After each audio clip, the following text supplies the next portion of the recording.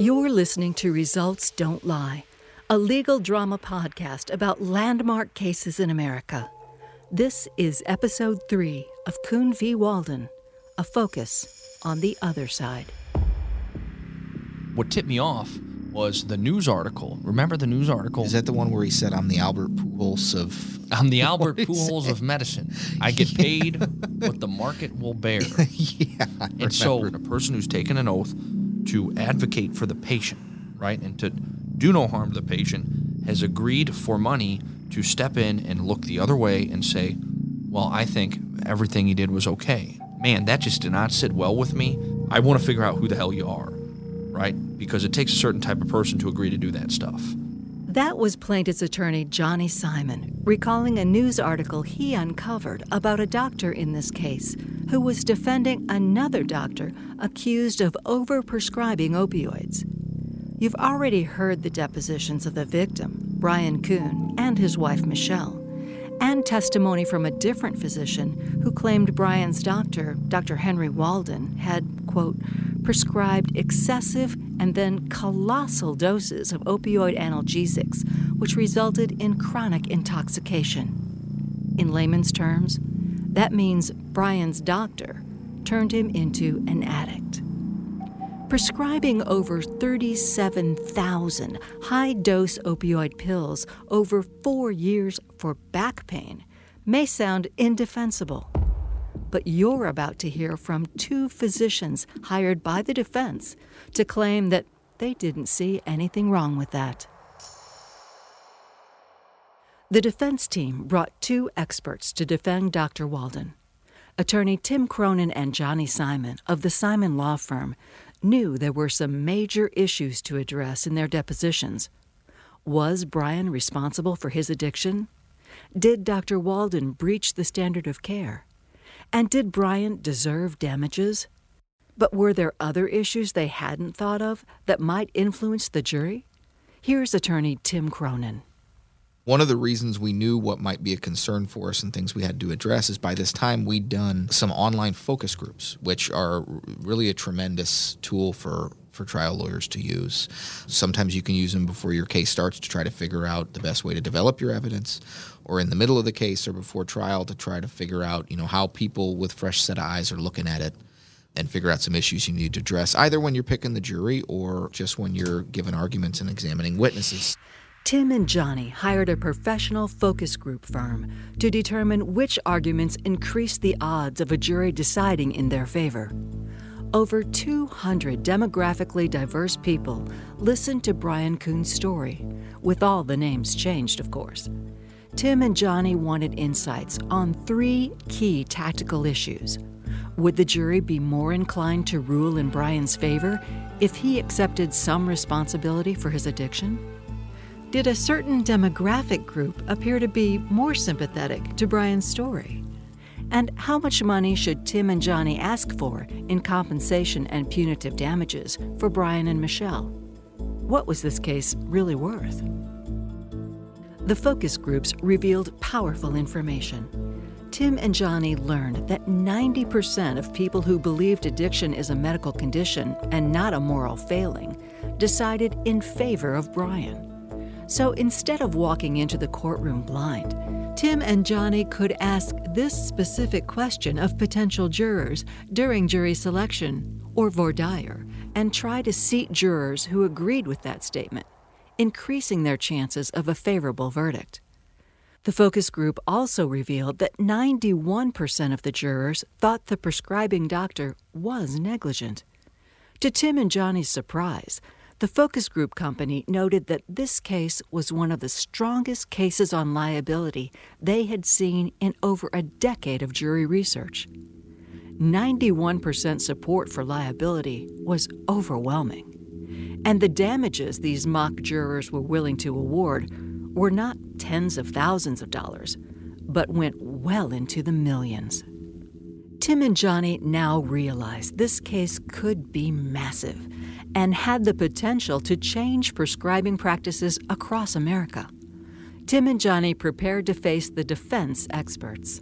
So we were on the attack, which is what we do best. And so, Tim, how many experts did they have? They had two experts that had to get produced for a depot right at that time, and we'd been doing nothing but researching and finding everything we could to talk about how, in this environment, to be doing what happened to Brian is crazy. My experience was in a medical malpractice case, and in almost any case, you can find somebody who you can pay to say just about anything. But I did agree that if they found somebody, they were going to have a monumental task ahead of them when they were confronted with what the evidence was and what the literature was. The other side they didn't respond to. They still didn't seem to understand the magnitude of the case even after our experts depot. So that's when we kind of decided to turn the heat up in the case with their experts. We no longer had any risk. It was just attacking, their experts and their people. And right about that time is when we started seeing national headlines about the opioid epidemic almost every day. Kind of lined up perfect. In light of the fact that opioid overdoses were finally making headlines, you might think it would be difficult to find a physician willing to testify that 37,000 opioid pills over 4 years was appropriate treatment. But this happens all the time in med-mal cases. The defense can always find someone willing to support their side of the story. Johnny found quite a bit of dirt on the first defense expert, Dr. Anthony Guarino. His testimony provides a glimpse into the way doctors protect each other in court and make a lot of money doing it. Their first expert was a pain management doctor, Dr. Guarino, who was local here in St. Louis. Johnny, I'd say we prepared for this depot more than we'd ever prepared for any depot before. I think I would agree with that. It's generally my experience that the better case you have, like I thought we had in the Kuhn case, the more a defendant is going to turn to someone, the typical expert witness that I think, the lay members of our community and the jury think of as a hired gun. And the more you have a hired gun as an expert, someone who's not going to give you an objective evaluation of the case, but going to say what the lawyer wants them to say, generally the more dirt there is out there because those people are out for hire. Using an expert that testifies for a living is a calculated risk that can backfire if the other side finds good dirt. And Johnny Simon did. You win your case by destroying their experts, but you destroy their expert not just by thinking, but you got to do a little bit of manual labor digging through to find stuff to contradict what he's saying. He knows more about medicine than I'll ever know, but I know more about this stuff than he'll ever know, right? And because he had a paper trail, years and years and years long, he'd been doing this for 10 years, he's not going to prevent me from finding stuff. I can find anything that I want in the world with the power of the internet. And a person who's taken an oath to advocate for the patient, right, and to do no harm to the patient, has agreed for money to step in and look the other way and say, well, I think everything he did was okay. Man, that just did not sit well with me. And I was kind of really, really like, I want to figure out who the hell you are, right? Because it takes a certain type of person to agree to do that stuff. You know what? If you want to throw the gloves, you want to get in the ring, you're going to take some punches. You get in the ring, you put at issue everything that you've ever said under oath, right? I really wanted to find it. And just digging in, talking to people. Who is this guy? Dr. Guarino at first blush was extremely well qualified in pain management at a renowned institution. You did a little bit of digging, and what'd you find? I found that there was a lot more to Dr. Guarino than a title and a professorship at Washington University. I found that he was a prolific testifier, so much so that I don't know how he could have carried on a clinical practice. So that really kind of triggered me to dig because there was a lot out there. I found that this was a doctor who had testified under oath dozens of times. Oh, I think it was more than dozens of times. I mean, dozens and dozens and dozens of times. Cases involving opioids. So, what better way you want to see what someone's going to say, in your deposition, in your case, look at what he said in other cases. What were some of the most damaging things you found? I mean, first was in a prior deposition, I think it was here in Missouri, where he testified that 200 morphine equivalents was a large dose. So I'm thinking to myself, we got 1,500 here on average for a year. He's got 200 one time as a large dose. That's crazy. The second and most significant thing was from his CV to his clinical activities and, extracurricular, if that's what you want to call them, he was almost in cahoots, almost quite literally, with pharmaceutical companies that push opioids and manufacture opioids. Purdue Pharma, Insys, names that we now know and are in the headlines even more so today. They've been prosecuted by the federal government, indictments of their executives. He is the man going and giving talks on their behalf, at dinners, at nice restaurants, all of this stuff. What tipped me off was the news article. Remember the news article? Is that the one where he said, I'm the Albert Pujols of... I'm the Albert Pujols of medicine. I get paid what the market will bear. Yeah. Whoa. Red flag. Yeah, I remember that. He was the number one paid doctor by pharmaceutical companies in the state of Missouri for quite a few years, or at least 1 or 2 years. So I took the material that Johnny had kind of insanely gathered and gone through. It was a bit over the top, but all worth it. Combed through it for about a week myself, putting together an outline and 2 binders with the best material Johnny gathered. I think we had like 56 exhibits to the depot. So we took the best material and then took his depot for probably 7 hours. Easy. Remember this? There was a storm. I remember it was. Yeah, there was a storm in the conference room and a storm outside. It was pretty clear from the beginning of the deposition that Dr. Guarino was going to be defensive, and that he'd done this before.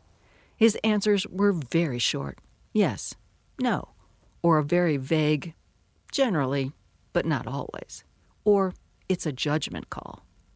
So Tim had to be very specific in his questions. He started with the first topic on his checklist. Did Dr. Walden violate the standard of care? This part's kind of a standard thing we try to do. Admissions we try to get in all med mal cases to take away some typical defense arguments. Can a doctor follow their own judgment and fall below the standard of care? That the core of the Hippocratic Oath is for a doctor to do no harm. That a doctor must never needlessly endanger their patients. And these are all things that their expert agreed with. That physicians must make judgment decisions to choose the safest course of treatment. The next section was to try to take away really one of the main defenses that we figured out they had from our focus group, that the people who were finding against us were getting hung up on, which was some people feel that a patient is just as much or more responsible for their own health care and decisions, more so than the doctor is. So that it was Brian's responsibility more than the doctor's, really. And so that was something we needed to address with their experts. Listen to these clips of Tim and Dr. Guarino from the actual deposition recordings. It's not the patient's responsibility to make sure his physician is meeting the standard of care, correct? I agree. Patients should be able to trust and rely upon their physicians. Do you agree with that? Yes. Tim moved on to some of the dirt that would discredit Dr. Guarino.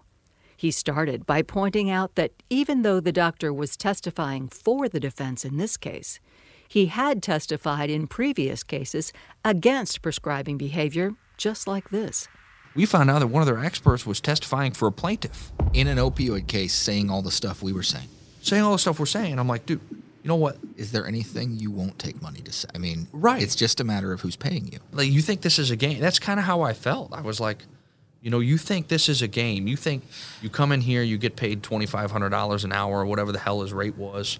You get to answer some softball questions about, oh, you're a doctor and, you know, you think it's all okay. Okay, I guess we'll just go home and dismiss the case. That's not going to happen here. Not with this firm, right? Not with these lawyers. It's not going to happen. And we didn't yell at him or scream at him. We just asked really tough questions. Well, and made him answer them. Yeah. Instead of just avoiding the question. Tim made Dr. Guarino admit the scope of the opioid problem, and that primary care physicians like Dr. Walden, who were writing millions of opioid prescriptions, were part of the problem. 2 million people in the United States suffer from substance use disorders related to prescription opioid pain relievers. That was an admission that he made. Physicians are and were calling it the worst man-made epidemic in the history of modern medicine. And Dr. Guarino admitted all of this. Regular internal medicine doctors, like ours in this case, were prescribing opiates while lacking the requisite knowledge to know what they're doing.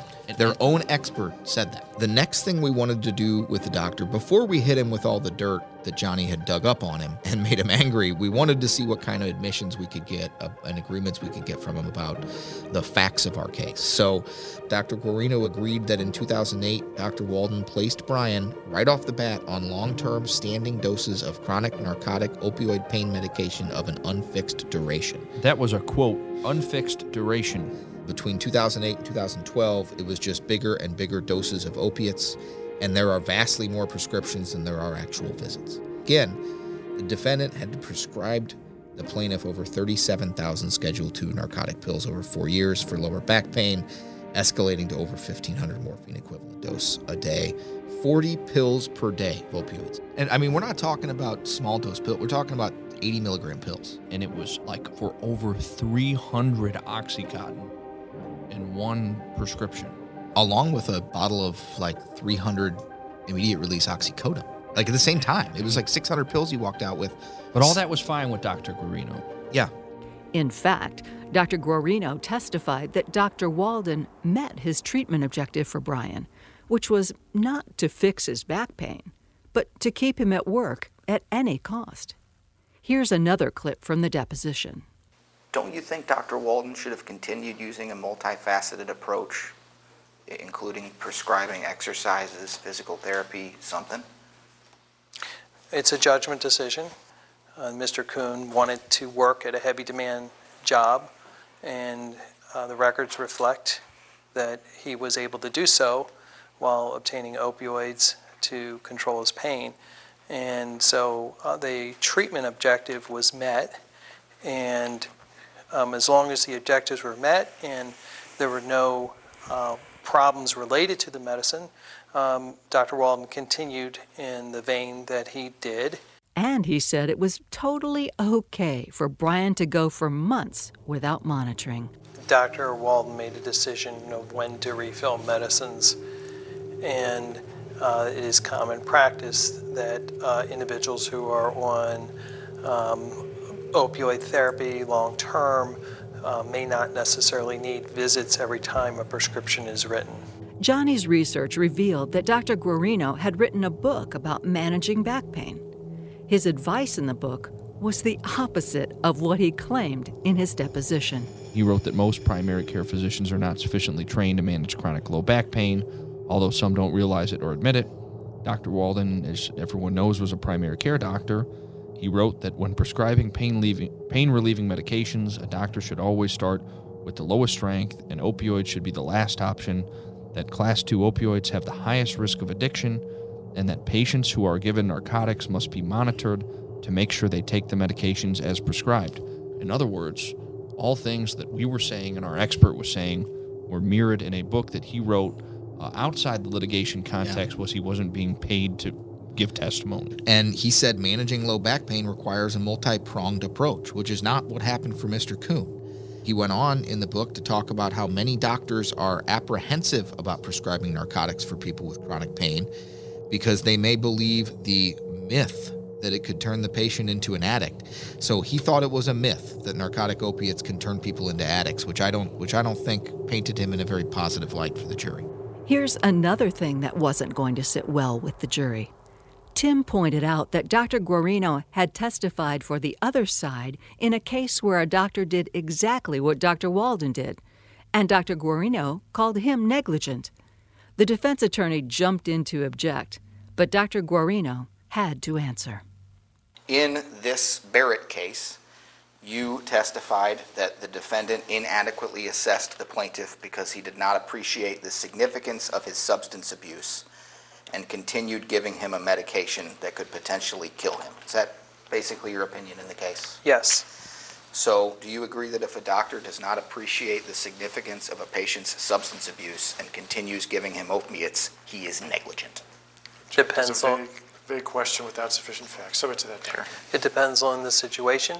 It depends on the factors involved. Dr. Guarino managed not to admit that he'd contradicted himself. Barely. Here was my favorite thing. He comes up with this concept of pseudo-addiction. And he didn't come up with it, but he constantly referenced in depots and articles. And it basically is the concept that some patients who are on opioids chronically exhibit signs of addiction to opiates and engage in drug-seeking behaviors that mimic addiction. Why? Says the man who takes tens of thousands of dollars from pharmaceutical companies that make opioids. Because they're not getting enough opioids. Right. In other words, it's not addiction. They're exhibiting signs of addiction. It really just means you need to give them more opioids. Yeah, just give them more. And they'll Which stop. is insane. Which is crazy. Listen carefully to how Dr. Guarino confidently justifies prescriptions of 1,500 morphine equivalents a day. That's 15 times the recommended dosage. And pharmacies refusing to fill Brian's massive prescriptions, calling it pseudo-addiction. Aren't all those things we just discussed clear signs of addiction? They are a suggestion. It does not make it the diagnosis. Didn't Dr. Walden know that Brian was misusing his pills? That is one of the ways one could interpret the information. You think Dr. Walden just didn't want to deal with the problem? No, I disagree. I think Dr. Walden was concerned for Mr. Kuhn. I believe he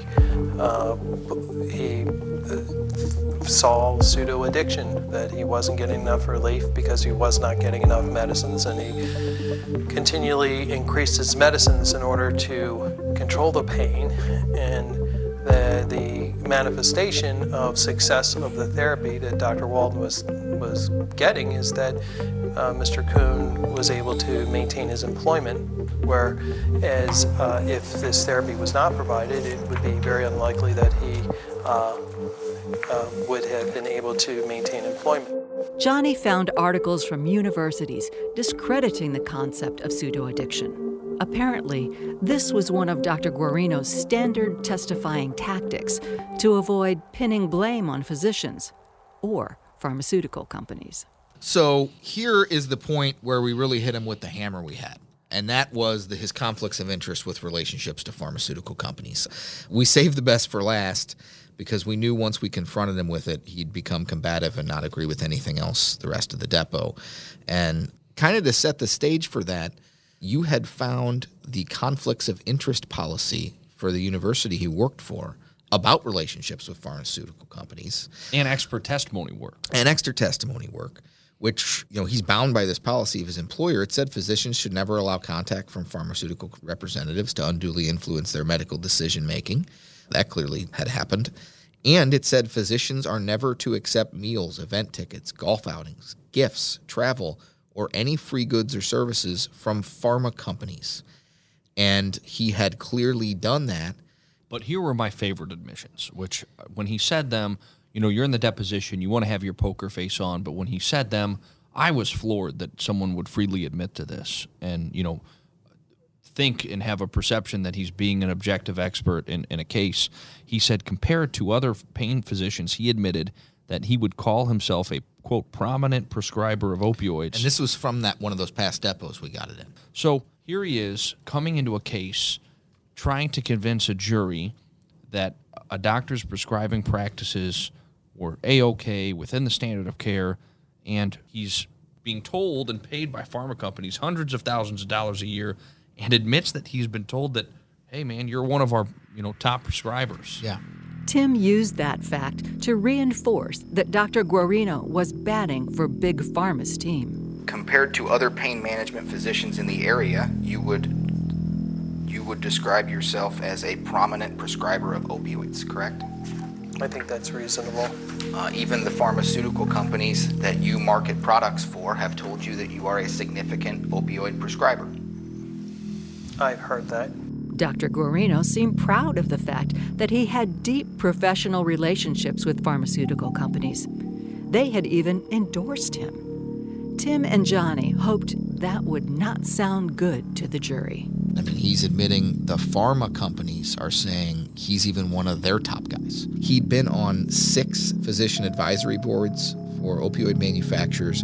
Those are paid positions making on average $5,000 to $10,000 a year, dating back about 10 years, and he was on 6 of them. In addition, and this is where most of the money came from, he'd gotten paid by pharmaceutical companies, dating back to the beginning of what caused this epidemic, to go around and give lectures and talks specifically about prescribing opioids. He got paid per talk, and he'd done thousands of those. And what he would do is he'd highlight, first of all, he'd say it's perfectly safe, they're not addictive, you should prescribe opioids for chronic pain. And he would highlight the medication marketed by the company paying him for the talk.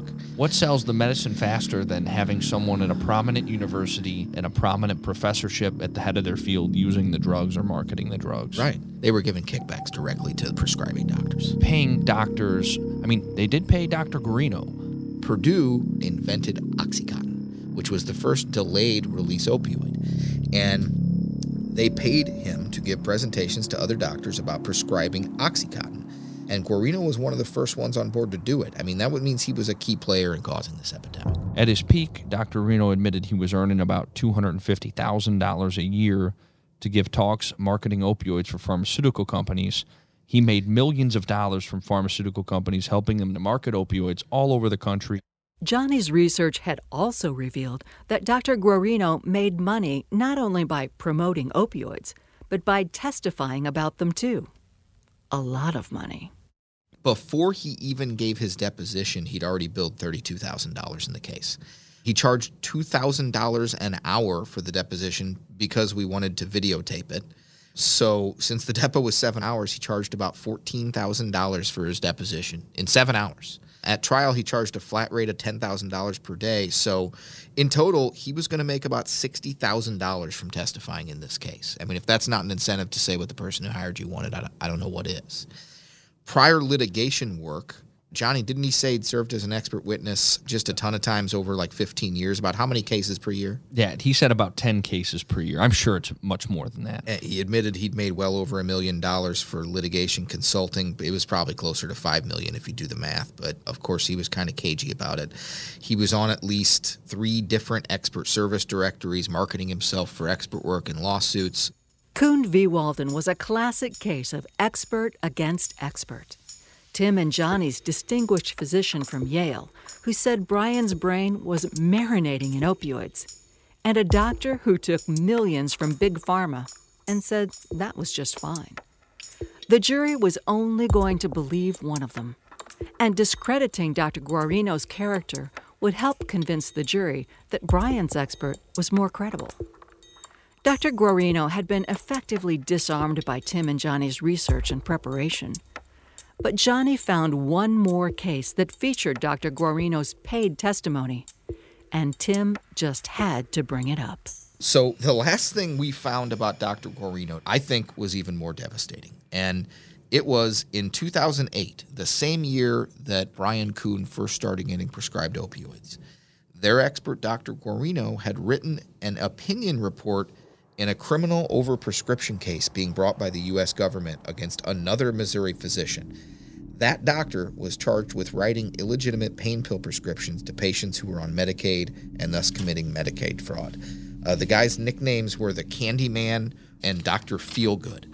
And by 2008, coroners in Missouri had linked him to 50 overdose deaths, just this one doctor.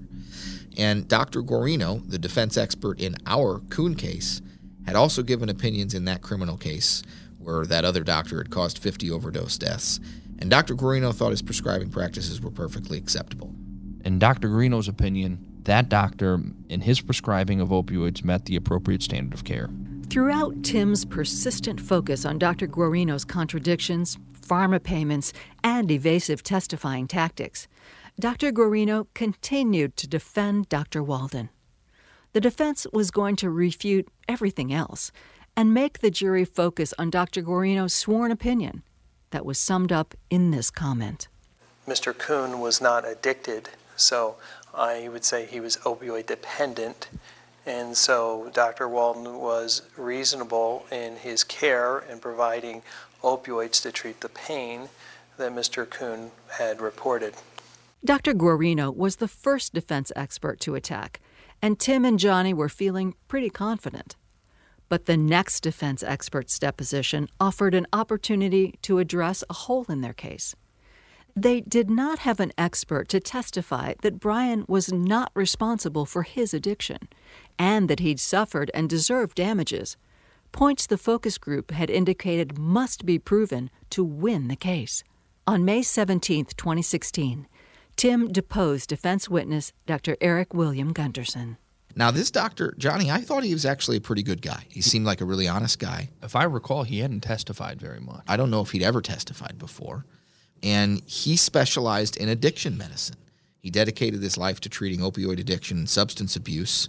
Once we figured out what the guy did for a living, and Johnny did some more expert digging, We decided to try to turn him into our own damages witness, so we were able to use that to fill a hole in our case I think, to help the jury understand just because somebody doesn't have a bunch of medical bills or lost wages doesn't mean they don't have damages.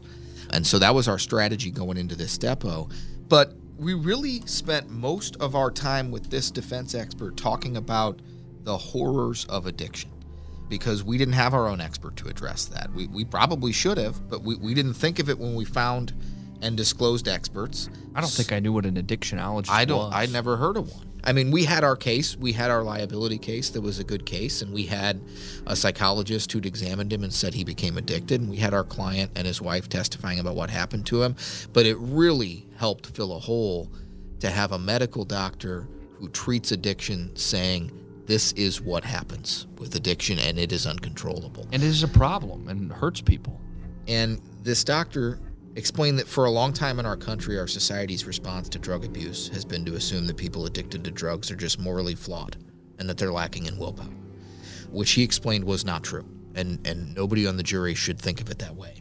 Addiction is a complex problem. An individual's willpower is compromised. He explained it is a brain disease, not a moral or mental weakness, but a chronic medical condition that results from changes in the brain. And he explained to the jury exactly that an addiction alters the circuits in your brain, including those responsible for mood, behavior control, judgment, decision-making, learning, and memory. We knew that this was true about addiction, specifically with opioids, but to get their own expert on the stand to say this just killed one of their best defenses, which was blame Mr. Kuhn.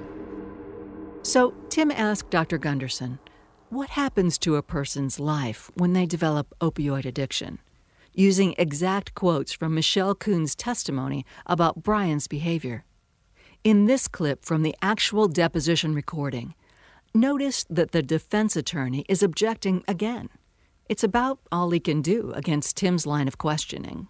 Do you see patients with opioid use disorders that struggle to focus on anything other than the pills, getting the pills, taking the pills, refilling the pills? Yes. Can opioid addictions or use disorders strip away a person's ability to feel emotions like joy, love, happiness, or to interact with others? Subject to the vagueness. Having an opioid use disorder can impair an individual's ability to experience joy, happiness, and pleasure. As an addictionologist specializing in opioid addiction, Dr. Gunderson was highly qualified to discuss the addictive properties of prescription opioids. Tim used that to his advantage. We didn't want the jury thinking that there was this massive difference between prescription opioids by doctors and street heroin. Because there isn't. There isn't. And I didn't really realize that before we worked on this case. We wanted the jury to associate prescription opioids with heroin because they should be associated. And Dr. Gunderson, the addictionologist, explained, whether it's opioids or opiates, they bind to the receptors in the brain generally the same way and have the same effect.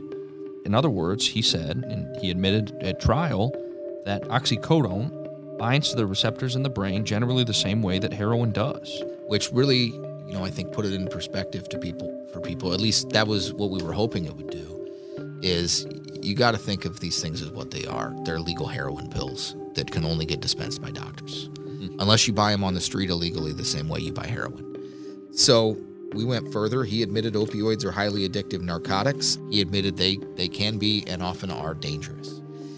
So we talked to him about the opioid epidemic. He admitted we were in the midst of one. He had publicly written that it is a major public health problem.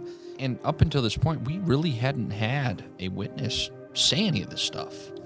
No, Guarino had given some of the statistics, but relating it to being caused by prescriptions by doctors, we really hadn't had yet, and Dr. Gunderson helped us do that. And that wasn't, by chance. That was a strategic choice because that was our frame. And he allowed us to kind of, I'm not a big construction person, but we put the 4 posts together. He was the final nails. And Dr. Gunderson admitted that doctors like Dr. Walden were a big part of the problem. Would you agree with me, Doctor, that one of the main contributions to this epidemic is regular primary care physicians prescribing large quantities of opioids when they don't really know enough about them? We object to the vagueness specific to that, Doctor. Yeah. It's not just about the large quantity, but it's about any chronic prescribing, for any prescribing of opioids. Tim had more on his checklist for this witness. Next, we wanted to take away or chip away at their defense that Brian needed increasing doses because patients develop tolerance, and Brian's pain was getting worse. And this really was one of their main liability defenses, Johnny, I think, is, look, he had real pain, it was getting worse over time, and that's why his doses were bigger.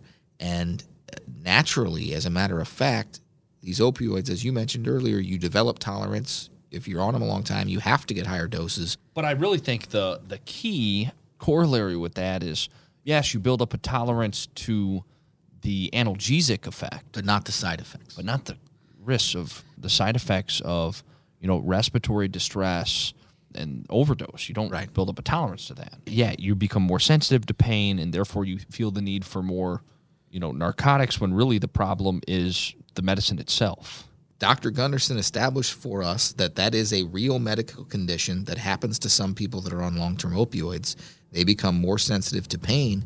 And then most importantly, when asked about Brian specifically, he testified that he thought that's likely what happened to Brian, which just, I thought, hurt badly the defendant's case. Johnny's research had uncovered some of Dr. Gunderson's writings that supported Tim and Johnny's claims. So that went into the record, too. Again, doing your homework, on experts and digging dirt and figuring out, because believe it or not, people will say things in litigation that they will not say outside of litigation. I know that's really hard for everyone to believe. But he had written or was signatory to a letter that an organization called the Physicians for Responsible Opioid Prescribing, or PROP. They're a group that works for more responsible opioid prescribing practices. And it was a letter to the FDA back in 2012. Which this, expert, Dr. Gunderson, had signed. He wrote that misperceptions by clinicians lead to overprescribing and high-dose prescribing of opioids. He wrote that. With the letter, and as part of the organization, it proposed exactly what we were saying the entire case. He wanted the FDA to put on their label a limit of 90 to 100 milligrams a day of morphine and never go for more than 90 days except for cancer patients, right? He's proposing these limitations. The maximum doses and time limitations that we've been saying from day one. So, we have a guy who specializes in treating opioid addiction, explaining how it devastates your life and affects all of your family around you, creates distance, emotional distance, and permanent emotional scars. And then we have a doctor saying that Brian's opioid use caused this strain in his relationship with his wife and his daughter. Sometimes opioid addicts feel like there's no way out, and it caused Brian, or contributed to cause, suicidal thoughts in him, that he suffered depression, that he suffered, that it was caused and exacerbated by his opioid use, that he developed an opioid use disorder. I mean, these are just gold that we got from an opposing expert who's agreeing with everything that our expert who'd met with Brian and examined him had said. And he agreed ultimately at some point, while Dr. Walden was still prescribing opioids, the pros of continuing them no longer outweighed the risks. So I think this expert, because of research we'd done, essentially seriously helped prove our liability case. And then something that the other side didn't even anticipate getting into, agreed with just about everything our damages expert said, and which is something you always need to think about. If somebody hires an expert, think about not just how you're going to attack what the other side wants them to say, but what else you can get from them to help your case that they didn't anticipate you asking because they're not going to be prepped on it. But if we hadn't done the research, we wouldn't have known all the stuff he'd be willing to say and what he had written. So just another example of how you got to take depositions very seriously, especially experts. The more time you spend preparing for them, generally the better they're going to go, and you can just get gold out of them. The defense may have felt a little nervous after these two depots because they added a few more witnesses right before trial. And this time, they weren't doctors. Juries, I think, approach whatever the person who's asking for money says with a little bit of caution. I mean, they have an incentive to say things were really bad because they're trying to get a significant amount of money. And then I think any juror takes a lot of things that a paid expert says that supports that party's case with a grain of salt, because they're being paid for their testimony. But we didn't have anyone else other than the people asking for money giving examples of how the plaintiff's lives had changed. And luckily, the defense decided to take several of our clients' family members' depots shortly before trial and Brian's supervisor's depots. And at first, this concerned us a little bit. We didn't know what these people were going to say, but I think it ended up helping prove our damages case almost better than anything else had. I really think it was just that they thought that our clients were making this up. Yeah, they did not believe that there was really a problem, and they thought they were going to get family members under oath and supervisors for the city under oath, Brian's supervisors for the city that had known him for a couple decades, to say, I don't know what they're talking about. He was fine, and that's not quite how it played out. So our case on damages was that Brian was pushed, deep into an opioid addiction, becoming a shadow of his former self. He became the functional equivalent of a zombie. His brain was literally marinating in narcotic analgesics, as our expert Dr. Jennison had so eloquently put it. They made a huge deal about how that couldn't be true because Brian continued to do his job. He kept going to work. How could he be in such a bad drug addiction state like a zombie if he's going to work in a public job? And so his foreman put it pretty well, put it pretty simply. He said, yeah, I knew Brian had a pain problem, and, we helped cover for him. Because we liked him. We liked him. He's a good guy. We gave him simpler tasks, gave him simpler things to do. But Brian's performance reviews that had been glowing before 2008 dropped dramatically. He said you could see a steady decline starting in 2008 and progressing through 2012. They went from consistently, outstanding with compliments from citizens, showering Mr. Kuhn with how helpful he was, to all satisfactory and sufficient. I think the biggest thing was Mr. Kuhn's foreman took him off the road. They wouldn't let him drive a city truck anymore for fear someone would get hurt, which I thought was a perfect example. He said, I saw him. I knew he was taking the pills. We knew about him. And I said, no way I'm letting that man get behind the wheel of a truck, which is something Dr. Walden never did. Yeah. Then the defense deposed their final witnesses, Brian's in-laws and his mom and dad. They took the depositions of Brian's parents, and we ended up just playing or reading these depositions to the trial. We didn't make the family come in and testify at trial, but Brian's own parents essentially said they had no desire to see their son during the time period he was on the pills. They knew something was wrong. They tried but couldn't do anything to help, so they just didn't want to be around their own son anymore. Which, that takes something for a parent to say that. And you could tell there was love there, but they couldn't bear to see it, and so they didn't want to be around it. And again, these are things that I think in hindsight, this is addiction. This is the real effect. It's difficult to love an addict, to love, someone who has an opioid use disorder. It's difficult to be around them because you don't want to see that. They took some of Brian's wife's family's depositions, who basically testified similar to what Brian and Michelle had said, that Brian was basically a zombie who would show up to family events with Michelle and sit there and stare off into daze, like they couldn't talk to him. Nothing like he used to be, engaging and kind and happy. With these final depositions, the discovery phase was complete. You might think, after hearing Tim attack these defense witnesses, that a verdict for Brian was a slam dunk. How could anyone decide otherwise?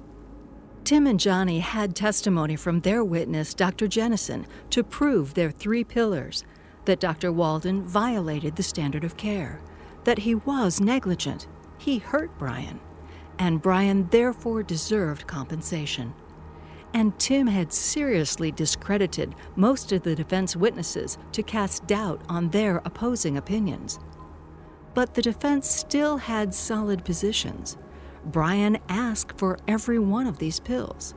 He was still alive, off drugs and working, even though he and Michelle's marriage was destroyed. The defense still viewed this as a small case, only about Brian Kuhn. They hadn't caught on to Tim and Johnny's plan to frame this case as an indictment of the entire industry. Maybe they could just offer Brian some money in a pretrial settlement, and it would all go away. Or perhaps they could get some of Tim's damaging attacks thrown out before they even went to trial. They had recorded a lot of objections during depositions, and the judge could rule to keep that damaging testimony out of court. And no matter how hard Tim and Johnny planned and prepared, they know better than anyone that juries are unpredictable. Even though the focus groups indicated that this was a very strong case, people who thought addiction was the addict's fault could get on the jury and vote against Brian. Or they just might believe Dr. Walden tried his best and Brian wasn't really hurt that much.